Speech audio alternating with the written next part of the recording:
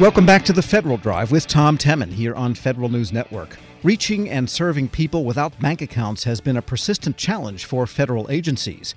But on the hunch that banks themselves could help the so-called unbanked, the Federal Deposit Insurance Corporation has launched a tech sprint to come up with what it describes as technologies and techniques to do just that. For more, we turn to the FDIC's Chief Innovation Officer, Sultan Meghji. Mr. Meghji, good to have you on. Thanks for having me, Tom. It's great to be here. Well, tell us about this sprint. You're looking for ways that banks themselves could help the people without bank accounts. A little bit ironic sounding. That does sound a little ironic, but I would say that it's open to more than just banks. You know, our view is across the fintech ecosystem, across banks, amongst community groups, there are a lot of people who understand the population that currently doesn't have a bank account. We want to hear from all of them. Our view is that a tech sprint is the easiest way for us to listen to these communities, hear the great ideas that are out there, hear what's already been successful, find new ways, and then to champion that in the system, because there's still far too many Americans who don't have great bank accounts.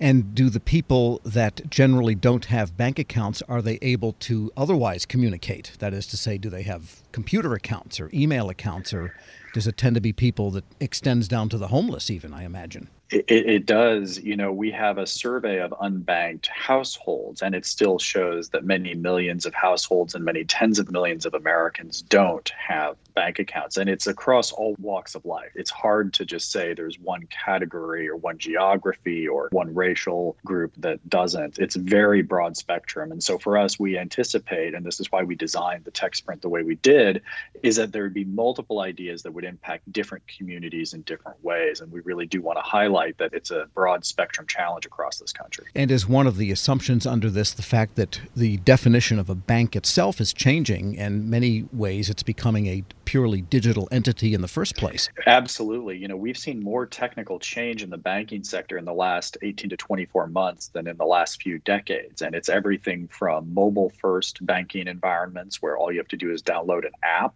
and then sign up for a bank account, all the way through to the challenges of the pandemic that we're still going through with branches not necessarily being open. And the last thing we want to have happen is for there to be more haves versus have-nots in the banking system, because while digital technologies are always going to augment the normal version of what we call a bank, we need to make sure that we're not creating a banking system just for a few, that we're in fact creating a banking system for all Americans. And just out of curiosity, the FDIC does insure accounts in non-corporate real banks, that is digital entity types of banks?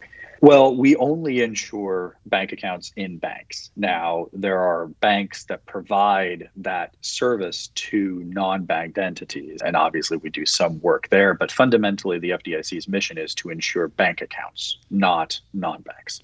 Right. So, but a bank doesn't have to have buildings nowadays to qualify as a bank? It does not. I mean, in general, you know, you see a couple of them where they might have one building that might be one branch or something like that, but they don't have to. You know, we have a variety of institutions that are banks, that are chartered institutions with FDIC insurance, that are not, you know, your traditional branch banks. But you do have a way of going in and doing a resolution if that's required. Yeah, if it's required. Our examination processes are pretty robust and also allow for the variability, because even before this digital environment, you know, you would see very, very small banks, maybe 10 employees in a small town and, you know, somewhere far outside here in DC where we're speaking. But then you would see some of the largest banks in the country that we examine as well. And we have a robust examination system that fits all of those. We're speaking with Sultan Meghji. He is the Chief Innovation Officer at the FDIC. And getting back to the tech sprint, what is it you're looking for and who you're hoping to get it from? We're really excited for almost any organization to submit an application and to come talk to us about it. We see a variety of different plays out there in the market right now, and we're incredibly excited for this community to show up and help us understand how to close this last mile gap, as we call it, how to get from all these amazing banking products and services and market and how to get it into the hands of the average American. All right, so that could be banks themselves could enter this, or it could be academics, I imagine, or Absolutely. You know, we've had the application period open for about a week, and we have nearly 30 applicants already, which is far more than we actually expected to get. And it's from everyone from small banks to big banks to small tech companies to big tech companies to payments processors and a variety of nonprofits. So we expect a pretty robust and heterogeneous community of participants. And you will be awarding, challenge grants to proceed with the best ideas, or how does it work? Yeah, so basically phase one is the tech sprint where they come in, they demonstrate something, we have these great demo days, we get a chance to cheerlead. And then downstream of that, we're building on other activities that we've already established. So last year we created something called a rapid phase prototyping program that allows us to move organizations rapidly through the traditionally not very rapid federal procurement process. We also are working on standard setting and working with nonprofits and other organizations to create this as a first step into a multi-step program to ensure that these capabilities get out into the market. And so the ones that are winnowed down in this first round, then they get money to develop the idea further? Is that how it works? So there is no money in the tech sprint. That's one thing that we wanted to avoid in part one, but parts two and then downstream, there are a variety of different ways where we can encourage them and enable this program. Got it. And just in your own mind, when you envision, without trying to lead anyone through the tech sprint that may not have sent in something, but if, I imagine having, recently been through Appalachia and you see where poverty is in the United States, and there could be people there that do not have bank accounts. What do you envision for people like that such that they can participate in banking? And in what ways would banking be useful to them, the unbanked?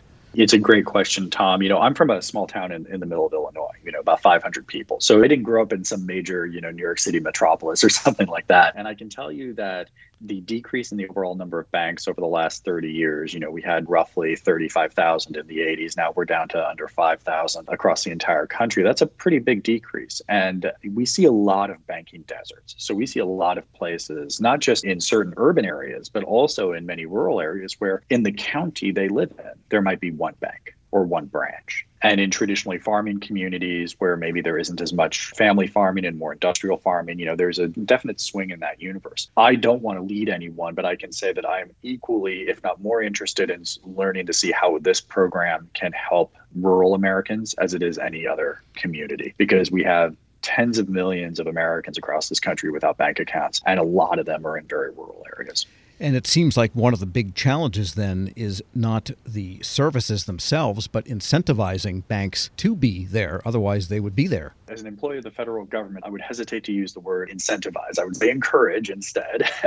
But I think it is very clear that, banks are for-profit entities, and there are a lot of things they do to kind of maximize their bottom line. But there are ways to get to these amazing customers that some of them might not have just thought all the way through. And so hopefully, if nothing else, we can help them think through how to reach these great customers and show that there are people that should be in their bank and should be working through this program to work themselves through the system. At first, it's a depository account, then maybe it's a home mortgage or a credit card. There are a variety of different downstream applications that we think are valuable for people in order to find that American dream. Because, in the telephone industry, there has been the Universal Service Fund for decades and decades and decades to make sure that everyone has access to a telephone. No mechanism like that exists in banking, but maybe... So it's interesting. We have a program called Get Banked that we think is a step in that direction. And there's been some great press about it your listeners can look at. But the idea is that every bank in this country should be offering a bank account that is zero to no fees. It should not be a burden for someone to use that instead of using alternative financial services that probably end up costing more and don't necessarily encourage the right behavior in terms of how to operate in the financial system. Got it. And so getting back to the tech sprint, what are some of the deadlines here and what's the timeline you're looking at? Absolutely. So applications close on the 20th,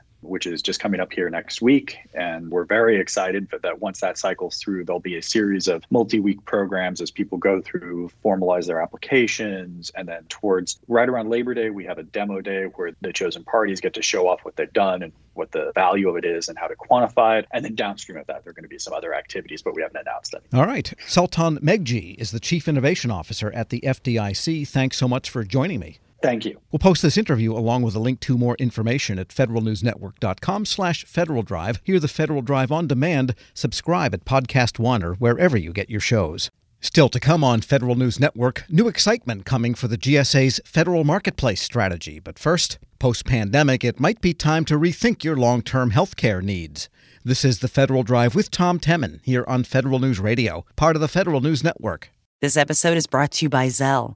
Whenever you're sending money through an app or online, it's important to do it safely. Here are a few helpful tips. First, always make sure you know and trust the person you are sending money to. Second, confirm you have entered their contact details correctly. And finally, if you don't trust the person, or your recipient is rushing you to send money right away, think twice before sending money through an app or online. Grab a 30-day free trial of Live by Live Plus, and you'll get unlimited skips, commercial-free music, and all of the podcasts and live streaming events you can handle. Visit livexlive.com/podcast1 to learn more and start your free trial.